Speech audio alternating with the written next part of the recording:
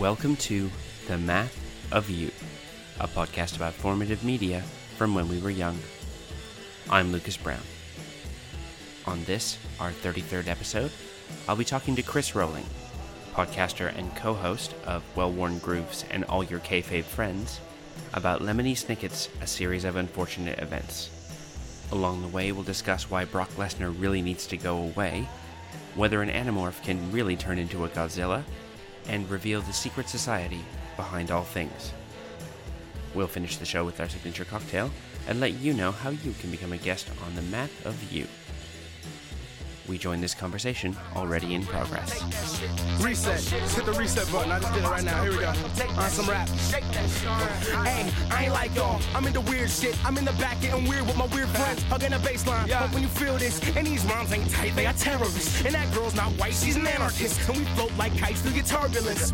Yeah, born with our throat slit. Self-stitch. Raised to aim over. But soldier with no king. War with the war on me. I am more than this world lets me be. So I be like a beast. Let them bleed. Let me see through the fear. Man, I don't even live here. Self-taught, wrong, never on no kings, y'all come. Alright, Chris, so for those who may not know you, why don't you tell me who you are and what makes you, in words of Chris Haley, a beautiful and unique snowflake? I'm Chris Rohling. I am a guy who used to write about a bunch of comics, and maybe I'll get around to that again sometime. I am a podcaster. I have 2 shows going on right now that probably eat up way too much of my free time, but I love doing them, so to heck with it. I have a pro wrestling podcast called All Your Kayfabe Friends, which is named after one of my absolute favorite bands, Los Campesinos, one of their songs. That is a show that I do with Brian McNamara and Kyle Herr. We talk about pro wrestling, I would say weekly, but it's not quite weekly, because, you know, sometimes things don't necessarily happen in the world of pro wrestling. We come at it from a very goofy lens, I think is a good word for it. We don't try and take anything too seriously, because why would you take pro wrestling seriously? I'm the new fan on that show, so I get to have honest emotional reactions to completely ridiculous things, which is one of my favorite things in the world. I also have a show called Well-Worn Grooves that I do with Colin Anquist, he has another podcast called Pub Chat, which is a beer podcast, so that might appeal to some of the listeners on this show, since this is a boozy podcast, where each and every week we take 2 albums seemingly at random and we smash them together and see what comes out of it. We recently did an episode where we took the new Kid Cudi album and the new POS album and had a really fun discussion about sad boy music and whether it's important and what it can do and who it's for. That's kind of my brand right now. The harder part of that question is what makes me a beautiful and unique snowflake. Beautiful and unique snowflake. I have a miniature pit bull who I'm real fond of, and I'm ferociously proud of being from Minnesota. That'll do it. And also, I've given you shit about this in the pre-show, but you're also real bad about promoting your music podcast.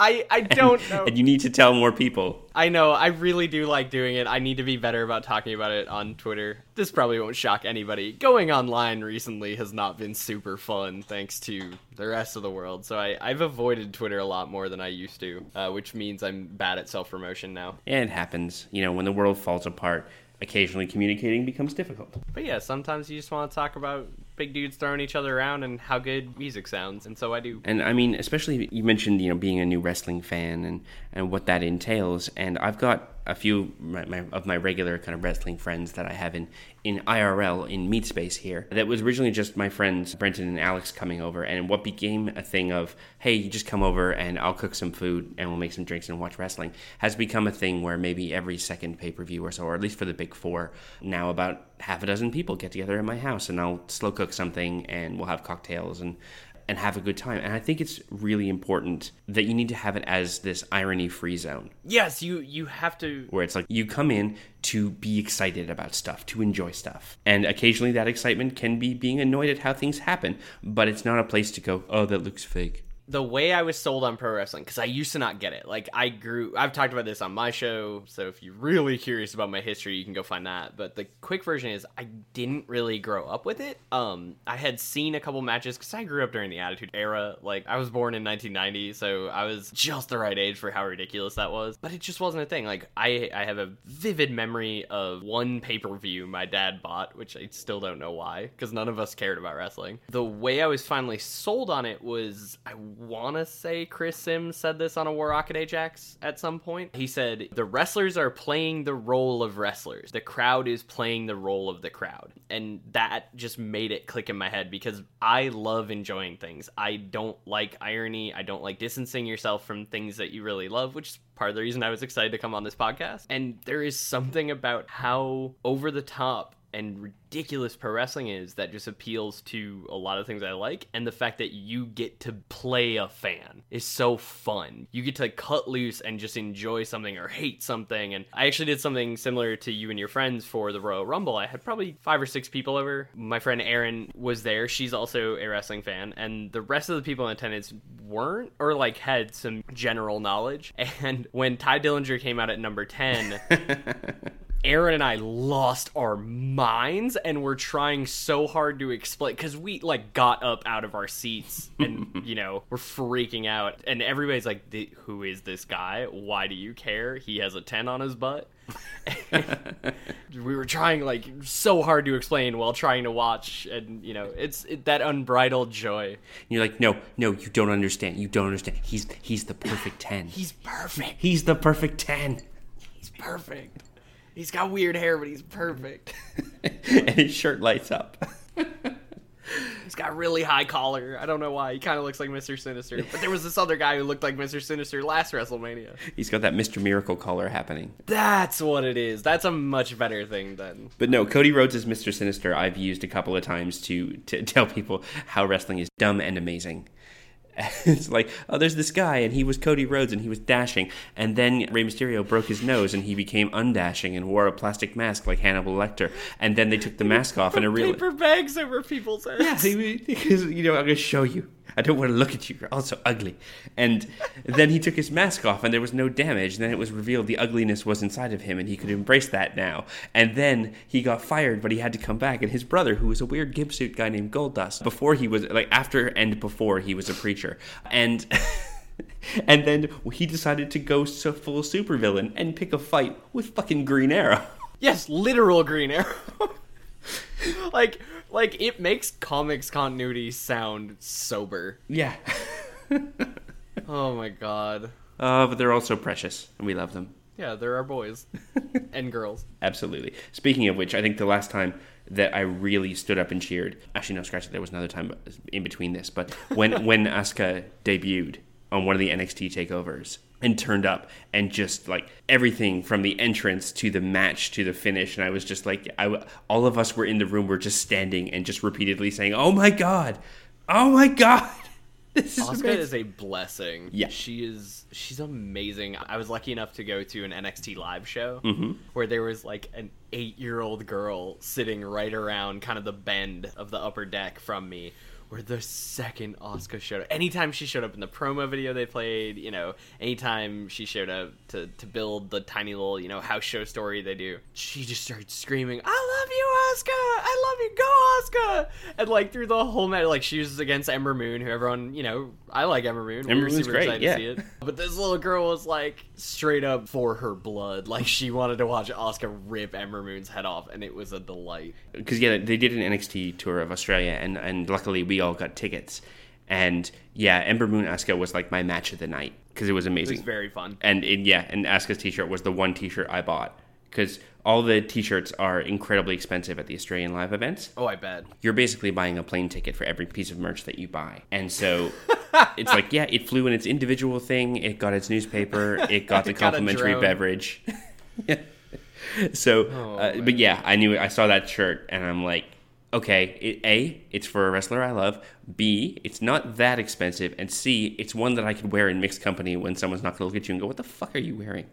It's a cool shirt. Yeah. It's a really cool shirt. I only own a handful of shirts. I'm not a big merch guy for like any of the stuff I love, because most merch is terrible and like doesn't look good. But I've had, weirdly enough, like multiple people react to wrestling shirts. Like I snuck into an anime con a couple months ago, which is a whole nother story. But I was like walking in and there's all these like people in cosplay and like Homestuck things in this hotel, and I just had like jeans and this Seth Rollins t-shirt on, and I walked by these kids. I want to say they were playing Magic. It might have been Yu-Gi-Oh. People still play that, right? Yeah, I'll vouch for that. And God, that made me sound so old. I'm like walking past this kid's table and he literally like put his cards down, pointed at me, and instead of saying like hi or I like your shirt, he just went, Seth Rollins! And I was cosplaying as him or something, which I was not. And you're like, no, Chris Rohling, but nice to meet you. Thanks, though. You seem cool, too. See ya. I had that happen once with a CM Punk shirt, but it was very late at night, and I didn't want to turn around because it just sounded like a bunch of rowdy bros. And I was wearing a CM Punk shirt, and one turned around and yelled, CM Punk! And they all started chanting it, and I'm like, if I turn around, this could go badly. It might go well. I might have to fight them. But it's 11:15. I don't know. I'm just going to keep walking. I'm going to the train. I had a little girl yesterday in a Brock Lesnar shirt. I was wearing that same Seth Rollins shirt. Somebody at work had pointed me out and said, oh, you should go ask him to show him your shirt. So I opened up, I had a zip-up sweater on, and I opened it, and she goes, ugh, Seth Rollins.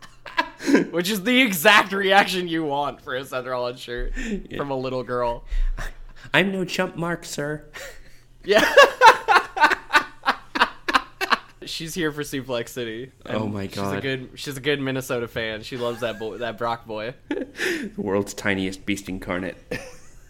Ugh, he terrifies me. I'm really sad he's booked from here. Oh. He's not even actually from Minnesota.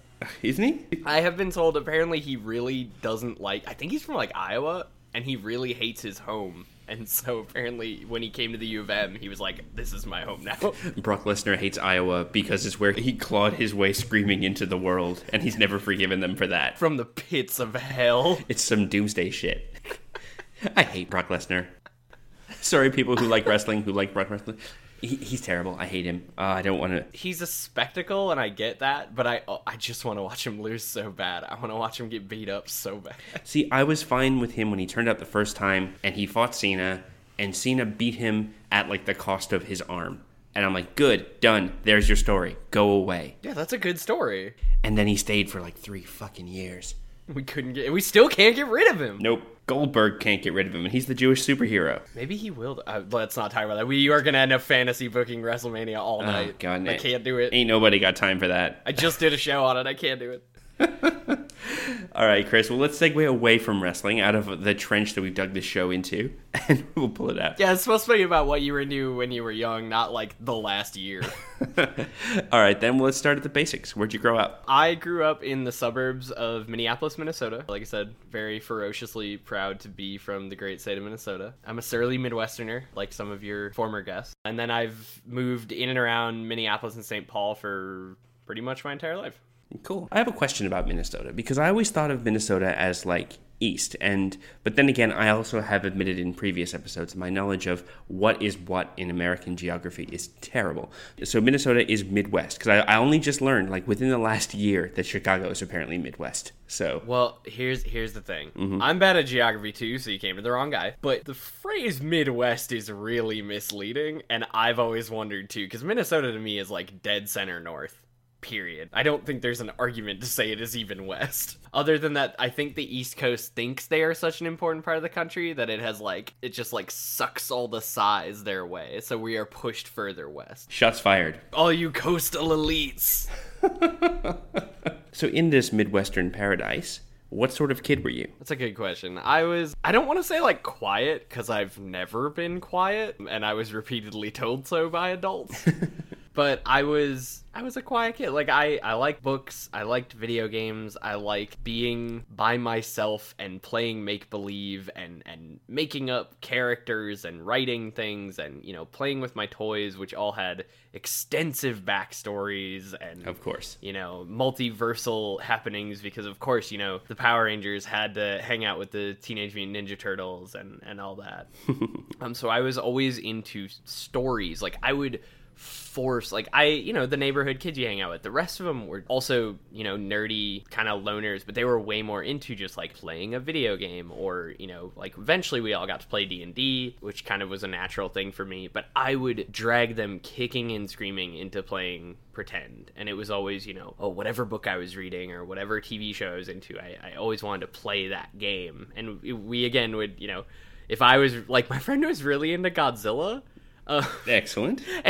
And like in the way that I know like adult nerds are into Godzilla, where he like knew all the monsters and like was into the Japanese versions and hated the American versions, but could like tell you the differences. So it was almost always like a fan fiction thing of like whatever I was into meets Godzilla, which made for some really rad make-believe now that I'm thinking about it. I was gonna say, just saying, I would watch a Megazord versus Godzilla. Just saying. Oh, and I'm sure that happened, but like he also hated to play those games. So I was like, now that I'm thinking about it, I was essentially a DM with just like an unwilling player. But you know, I have a big personality, so I was able to take advantage of that. It's like, no, a wild Godzilla has appeared. Roll for initiative. It's like, but I don't care. Well, it was like, I was really into the Animorphs as a kid, so I'm pretty sure we did a thing where, like, I was an Animorph kid and could become a Godzilla or whatever. Like, we did all sorts of dumb shit, but, you know, it's the type of thing kids do. Yeah, totally. When I wasn't doing that, like, I was definitely more of an indoor kid, even though I spent probably an inordinate amount of time, like, wandering the small neighborhood I was in, or, like, going to the local pool, and all that kind of stuff, but it was always about, like, when I could go back to reading. As much as I was into video games, which I, you know, is still a thing I do, and I like games quite a bit, reading was always the biggest passion, which even as a kid I was reading comics, and I like begged I can't remember which parent, but one of my parents to buy me my first chapter book when I was in like first grade. I think it was actually an Animorphs book, which are a little higher than first grade, but I like struggled through it. I don't know how long it took me to read, but I fucking went for it. And of course it wasn't the first volume, because there was like 40 of them, and I just grabbed the one that had a cool looking animal. It's like, okay, this is my book, this is what I want. Chris, I hate to tell you, that is literally all of them. That is the selling point of the Animorphs books, is the cover has a cool looking animal on it. Oh, they got me, believe me. Initially, when you wanted to come on the show, you wanted to speak about one particular book series, and we'll get to that in a moment. But what are some of the other ones, apart from Animorphs, that were really getting your attention? I'm like a little embarrassed that I just talked about Animorphs that much. No judgment. The Math of You is a safe space. That was a big one. It's such a bizarre series. I would love to do like a deep dive reread of it someday. Or just watch the TV series. That was nuts as well. Ooh, no. Don't. Ooh, that show's a train wreck. I think that's when I developed critical thoughts about entertainment, was when I saw that show. I was like, ooh, these can be bad, huh?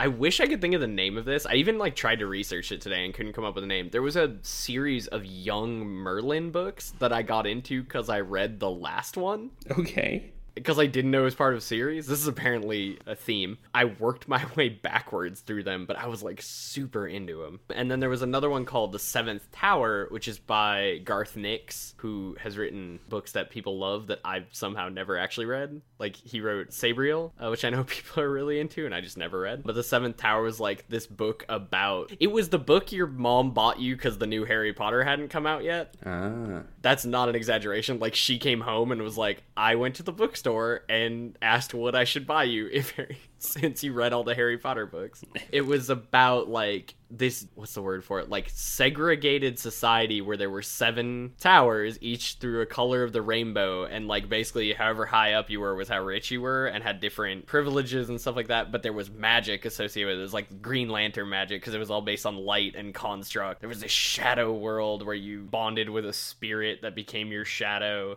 It was like really high concept, weird fantasy stuff, which became a thing I got really into, and to this day still respond to. And look, I know Garth Nix is a very well respected author, but I think you've just described every YA novel I've heard about in the past 10 years. No, it's so prototypical YA, and it like when you say it out loud, it's the hackiest shit. And I know that, and I think even at the time I was kind of like, maybe this is bad. But like, there's a cool Viking lady who fights with a glowing narwhal horn. Like, how is that not metal as hell? That's awesome.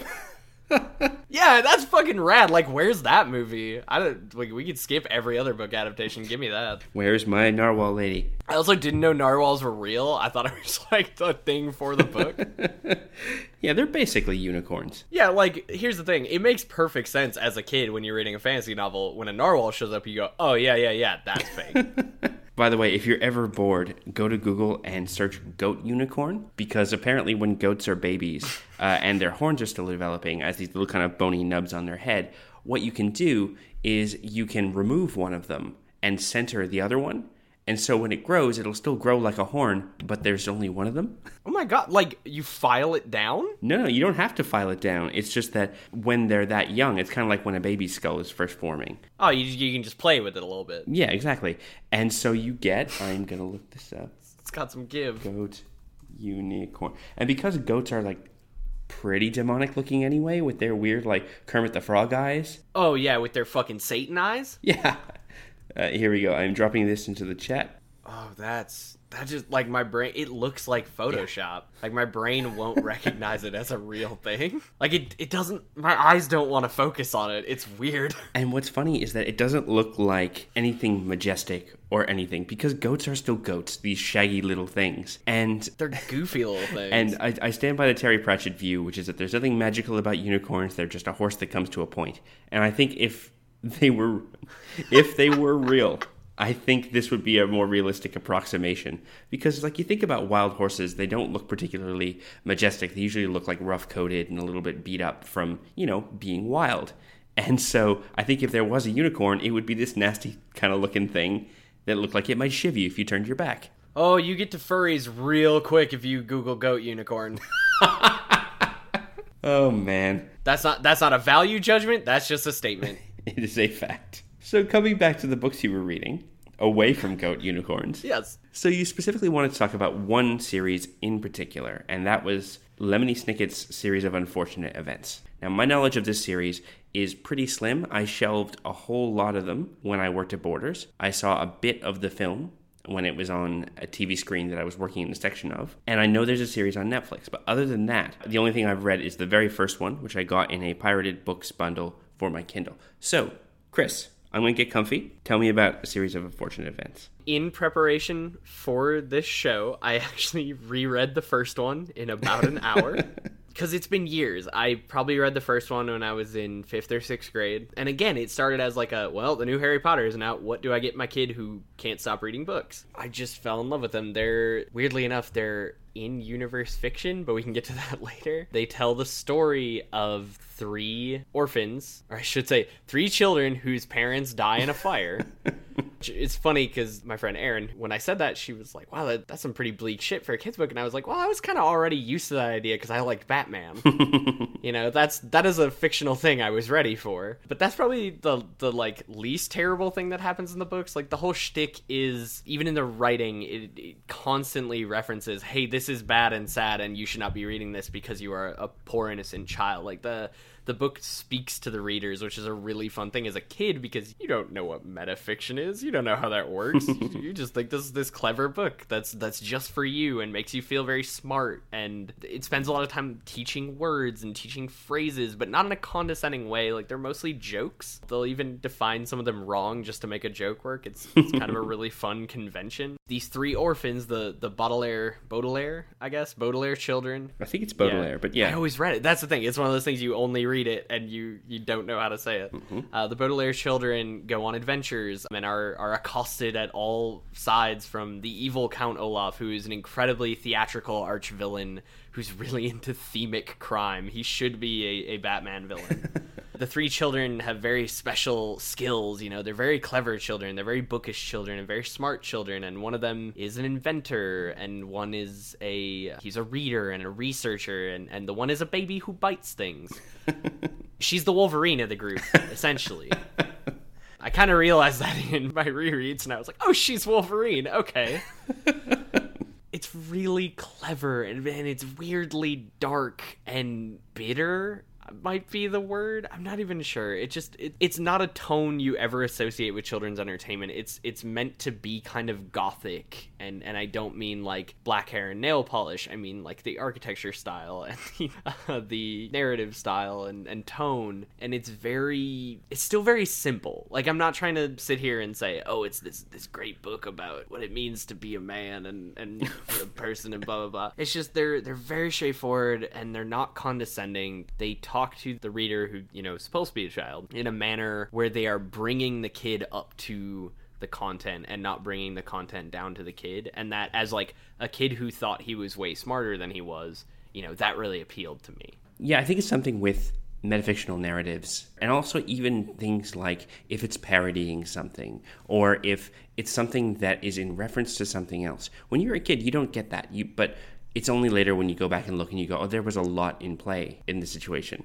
Like, think about, as a kid watching Who Framed Roger Rabbit and being like, oh, it's just a movie about cartoons. And it's like, you don't realize until later, oh, there was so much more going on in that movie. Yeah, and I think I had the same thing with this because I had to work backwards. Later, I would read things or watch movies or, whatever, and I'd be like, that's what they were trying to do. That's where that came from. Like, there's a 20,000 Leagues Under the Sea book, essentially, and I didn't know what the hell that was when I was, in 6th or 7th grade. And then later, I was like, oh, that's why the submarine's name is Queequeg or whatever.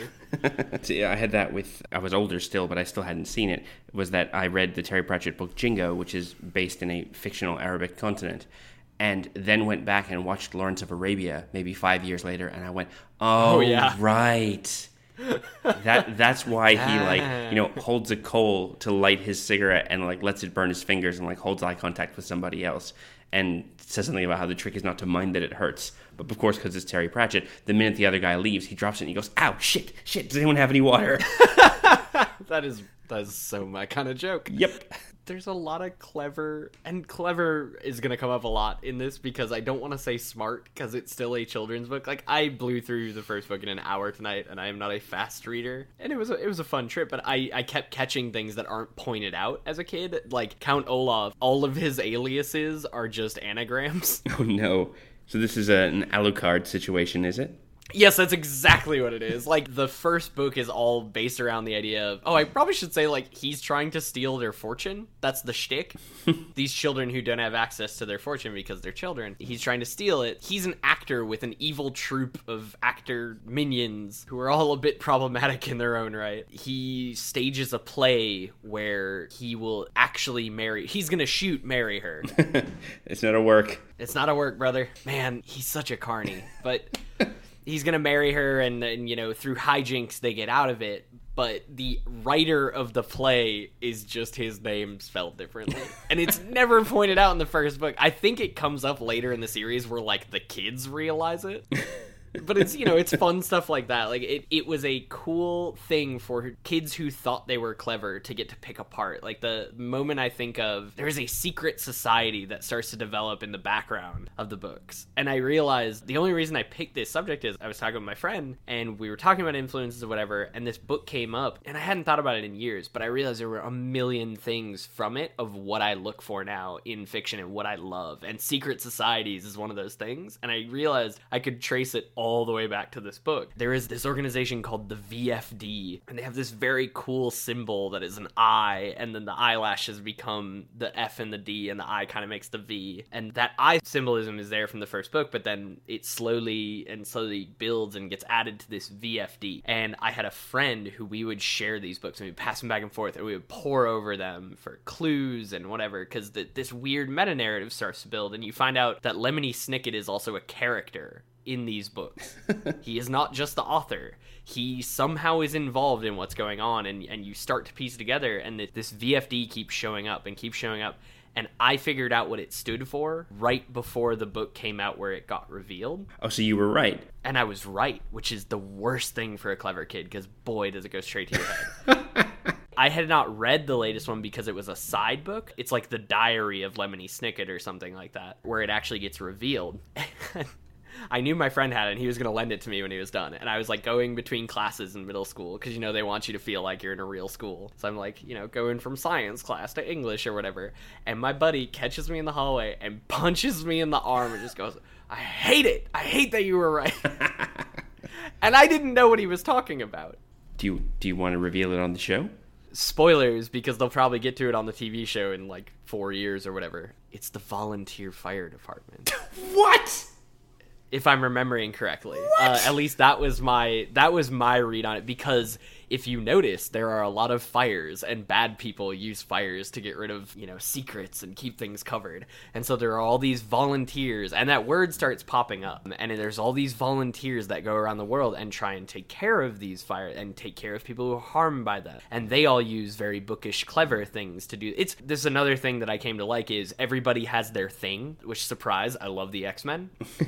it was the series that made me believe, like, oh, you can have a thing you're really into because the characters are so specific in their likes and dislikes. And that wasn't really a thing I got before that. I was just like, I like books. You know, I didn't know people had passions, and this is a very passionate series, even though it's very dull and dark and weird. Yeah, I think it's something where you can definitely see a shift in what is now considered YA fiction, but would have been considered children's literature once upon a time. The change between being able to build in that complexity and like just accept that your readers are going to get it, where it's like you could probably read those first few books and not look for the clues and still have an okay time. But if you're looking... Oh yeah, because I loved him as a kid. Yeah. It's like, but if you're looking, if you're really looking, if you're that kind of clever kid, it's like it's there for you. But also, like you mentioned, the idea of you don't have to be good at a thing, but you can have a thing that is your thing. And that has its own weight and import. And I think that's a real change in how a lot of protagonists are being shown. Yeah, it's not that they're not good at their things, because they definitely are, but they're these passions that, like, drive them forward and give them a purpose. Because, yeah, there's the driving narrative of just them wanting to stay alive and figure out why their parents died in a fire. Because it becomes very apparent very quickly it was not a random fire. They have these things, and they matter to them, and people know it about them, and they are defined by it in such an interesting way. At least in a way I hadn't seen as a kid. And now I'm more hesitant to be the kind of person that defines themselves so much by the things they consume, but this is defining yourself by something you do and are capable of, and that there's something so cool about that when you're a kid and you don't really know that that's a thing, and you're like, when I grow up I want to be X, Y, and Z. You don't realize there's more to it than that. Yeah, it's cool. I like it. Also, these books are like scary and dark and violent in really weird ways. Well, they do warn you. I mean, they warn you right at the beginning. They say bad things. They warn you repeatedly. Yeah, bad things are going to happen. There's a bit near the end of the first book where it actually warns you and reminds you, I said this was not going to have a happy ending. And if you put the book down now, it can, because you don't know any better and you'll never read the rest of it. Please put the book down. You will go on being happy. And that's such a good bit. And it makes you want to read more because you're a dumb little kid who just like needs to know. It's like, maybe if I read, maybe it'll turn out okay. And it makes it feel like contraband. It makes it feel like something you're not supposed to have, which is the best kind of thing when you're a kid. That's such a powerful feeling, too. It's like, I feel like I shouldn't be reading this, or I'm reading something that shouldn't be read by someone my age or by me specifically. Yeah, it's great. Which is kind of how I felt about the comics I was reading, which kind of, you know, these books kind of led me to comics in a way. There's a lot of the same stuff, especially superhero comics. You know, you get the band of weirdos who are good at things. There's secret societies. There's this layered continuity where you get to feel like, you know things because you know it. You know, when I was 13 or 14, was really lucky to discover things like Vertigo, which are not necessarily books somebody who's 13 should really be reading. No, it's almost as if they created an entire imprint to separate it from the stuff that 13-year-olds would be reading. It's almost like you shouldn't read a book where they say fuck a bunch and there's like weird serial killers and murder. And you know, I read Transmetropolitan when I was 14 or 15. Transmetropolitan, I read it at maybe like 26, and I thought, maybe I'm too young for this book. I did not get any of it, but guess what? I ended up going to school for journalism. Thing is, I actually read Transmetropolitan when I was working at a place I really didn't like. Oh boy. And I think it was the back of like the fourth trade or something. It's got Spider sitting with his laptop, like with like this crowd of people passing in front of them, and he's glaring directly at the camera, and it says, "I hate it here." And I had that as my phone's lock screen for the longest time. That's a dangerous combination, reading a book like that in a place you can't stand, because it gives you visions of grandeur, like, I could go out in a blaze of glory. Or occasionally hide under my desk and, like, peer around the corner and be like, I don't trust any of you dog fuckers. Just grow a great big bushy beard. Yep. Lose it in an acid shower or whatever the fuck happens the first issue of that book. Yeah, come down the mountain looking like Alan Moore and step out looking like Grant Morrison. Yeah, that was a little on the nose, don't you think? I could do a whole podcast about Transmetropolitan. Fuck, I love that book. It's such a good book. I should really revisit it. Just as an aside, there's a really great column on Comics Alliance right now that Charlotte Finn's been writing that is a retrospective on that book, volume by volume. She did a great one on Preacher not too long ago, too. Oh, yes, I remember reading some of the Preacher ones. I'll have to get into the Transmet ones, because Charlotte's real cool. She's an amazing writer. Absolutely. And just saying, Charlotte, if you want to be on the show, drop me a line. Happy to have you. I haven't watched the new TV show, so I can't comment on it, but people seem to really enjoy it. Yeah, people have been saying lots of good stuff, and not necessarily people who would be into the books as much. So I think something as an adaptation needs to be able to stand on its own 2 feet and be able to be an enjoyable, like a good show in addition to a faithful adaptation. Oh, 100%. I am actually more fascinated by adaptation than I am most things in this world. I'm so interested in when it succeeds and why, and when it fails, and especially why then. Like, I am enraptured with Legion. I don't know if you've been watching it at all. I'm stacking it up, but I haven't seen it yet, so watch the spoilers. I love the source material. That second X-Men Legacy run is one of my favorite comics. That's the Cy Spurrier one, right? Yes. And the show, while it is taking kind of the basic concept from it and kind of in name, is completely different. Oh, cool. Especially narratively. Like, David is not, as far as I know in the show, related to Professor X in any way, which is a core part of that series. Like, that series might as well be called Daddy Issues, the book. But it's very different, and none of the other characters are well, most of the other characters are not recognizable X-Men characters. The word mutant only shows up once in a while. It is a very different thing, but it works so well with what it's doing, and it works so well on its own 2 feet, and I love it. Cool. Well, I'm definitely going to have to uncork that one once Kimiko gets back, because Yeah, you'll dig it. I heard like no fanfare about it, and I was downtown like just waiting to cross the street, and a bus went by with a big sign that said Legion from the makers of X-Men whatever, and I went and I like quickly whipped up my phone and took a picture and like texted like 4 people. I'm like, who knew about this? Who didn't tell me about this? I blame all of you. It's really beautiful. Like, it has fucking amazing cinematography. It kind of reminds me of Hannibal, which I think there are Hannibal people involved in it. I could be wrong. Well, it's the guy from Fargo, right? Yeah, the showrunner from Fargo, I believe, is also the showrunner in this, but I want to say some of the cinematography staff might have been involved in Hamilton. Hannibal. That I would watch. It's a very different television show, but I would be here for it. Cool, I'm definitely going to have to check it out. So, Chris, if people wanted to find your stuff on the internet, where would they go? You can find both my shows on iTunes, Stitcher, and I believe the Google Play Store now. Is that what they call it? Google Play Store? I think so. I'm not an Android person. But you can find both of them there. It's All Your Kayfabe Friends with an apostrophe. That's very important. Not an apostrophe, an exclamation point. That's very important. And Well-Worn Grooves. That's going to be the music show, which I don't promote enough, apparently. I'm learning that now. So I'll say it again. You can find Well-Worn Grooves on iTunes, Stitcher, Google Play Store, whatever your podcatcher of choice is. That one's weekly. All Your Kayfabe Friends is like every week and a half or so, we'll call it. It's semi-weekly. And then you can find me on Twitter at CM Rohling, which is CMROHLING. It is not a CM Punk reference as much as I am into wrestling now. Those are just my actual initials. That's pretty much it right now. I might have some writing coming down the pipeline, but I don't want to promote anything that's not set in stone, so I'll just leave that live for right now. Okay, cool. All right, well, thanks very much, Chris, and I'm glad you're promoting your show now, so I can stop bugging you about it. Thanks for having me on. This was a hoot. This is like the best kind of nostalgia.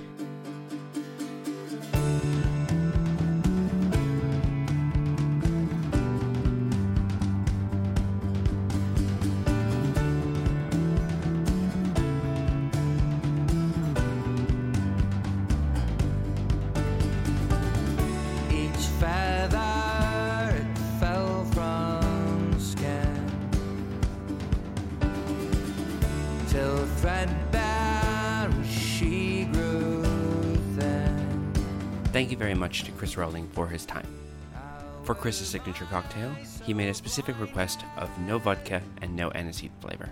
This was exceptionally easy to carry out, as I'm not a fan of either of those things. So I present the Kit Snicket. In a large mixing glass, combine the following ingredients over 2 large ice cubes. 2 ounces of Irish whiskey, 1 ounce of Lillet Blanc, and 1/4 ounce of triple sec. Stir rapidly until entirely combined, and strain into a champagne coupe. Top with 2 dashes of Peychaud's bitters and a twist of lemon peel. This beverage was invented by Al Funcoot and his receptionist, Shirley T. Sinois-Pessy, during the writing of The Marvelous Cocktail. It was so delicious it sustained them through the sequels, Why I Believe I've Become Even More Delicious, and One Last Warning to Those Who Try to Stand in My Way, also referenced as the unauthorized autobiography. Enjoy! A rain cloud, a crane on wing.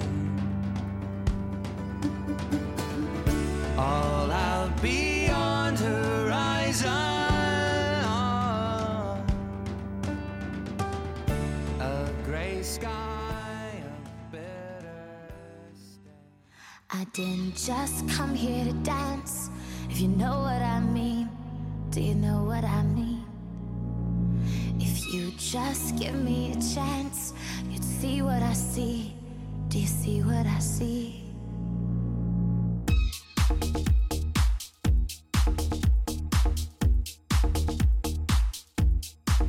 It's your fault, baby, because you're the one that sparked this. Shine a light. The Math of You is recorded in Leichhardt, New South Wales, Australia, and is written, hosted, and edited by yours truly, Lucas Brown. New episodes are released every Wednesday, and if you'd like to be a guest on the show, simply send an email to themathofyou@gmail.com and tell us what you'd like to talk about. You can follow the show on Twitter at @themathofyou, and you can follow my wacky adventures at Lokified, Lokified, on Twitter and Instagram, and Lokified82 on Snapchat. Fair warning, there have been a lot of Snapchats of my dog at the beach. Just saying. If you'd like to directly support the show, you can go to patreon.com/Lokified and pledge as little as $1 a month, or as much as you want. You can make it rain. I ain't gonna judge. You can get early access to shows, physical rewards, and I would really appreciate it. In fact, things have been going so great on the Patreon, I'm going to start doing a special Patreon-only monthly podcast where I talk about everything that I'm enjoying right now. Some of the reward tiers come with special thank yous on the show, so this week my thanks are to Jessica Fletcher and Celine Papanas-Castillo. You two are awesome. I'm also thinking of revamping the Patreon in the coming months and providing some new rewards that people really like, so if you have ideas, send them through in an email. If you like the music I play on the show, there's a Spotify playlist for that. You can head on over to bit.ly/themathofyou with capitals at the beginning of each word to find a playlist of every song I've ever used on the show all the way back to episode 1. I update it as soon as the episode is live, and you can hear music like this. It's I Didn't Just Come Here to Dance by Carly Rae Jepsen. Usually at the end of the episode, I throw in some fun conversation I had with a guest. However, Chris and I talked for like 25 minutes, and for like 45 minutes afterwards that we forgot to record, so I'll be releasing a special bonus episode midweek. My impression of Dusty Rhodes reading a Kafka audiobook will have to be consigned to the ether. Sorry, we weren't recording that. Next week, I'll be talking to artist Aaron Hunter about magic in media. Join me, won't you? If you just give me a chance, you'll see what I see. See what I see. I didn't just come here to dance. And then I've moved in and around Minneapolis and St. Paul for pretty much my entire life. Cool. And that was not a fart, by the way. That was the chair squeaking. I have a swivel I chair.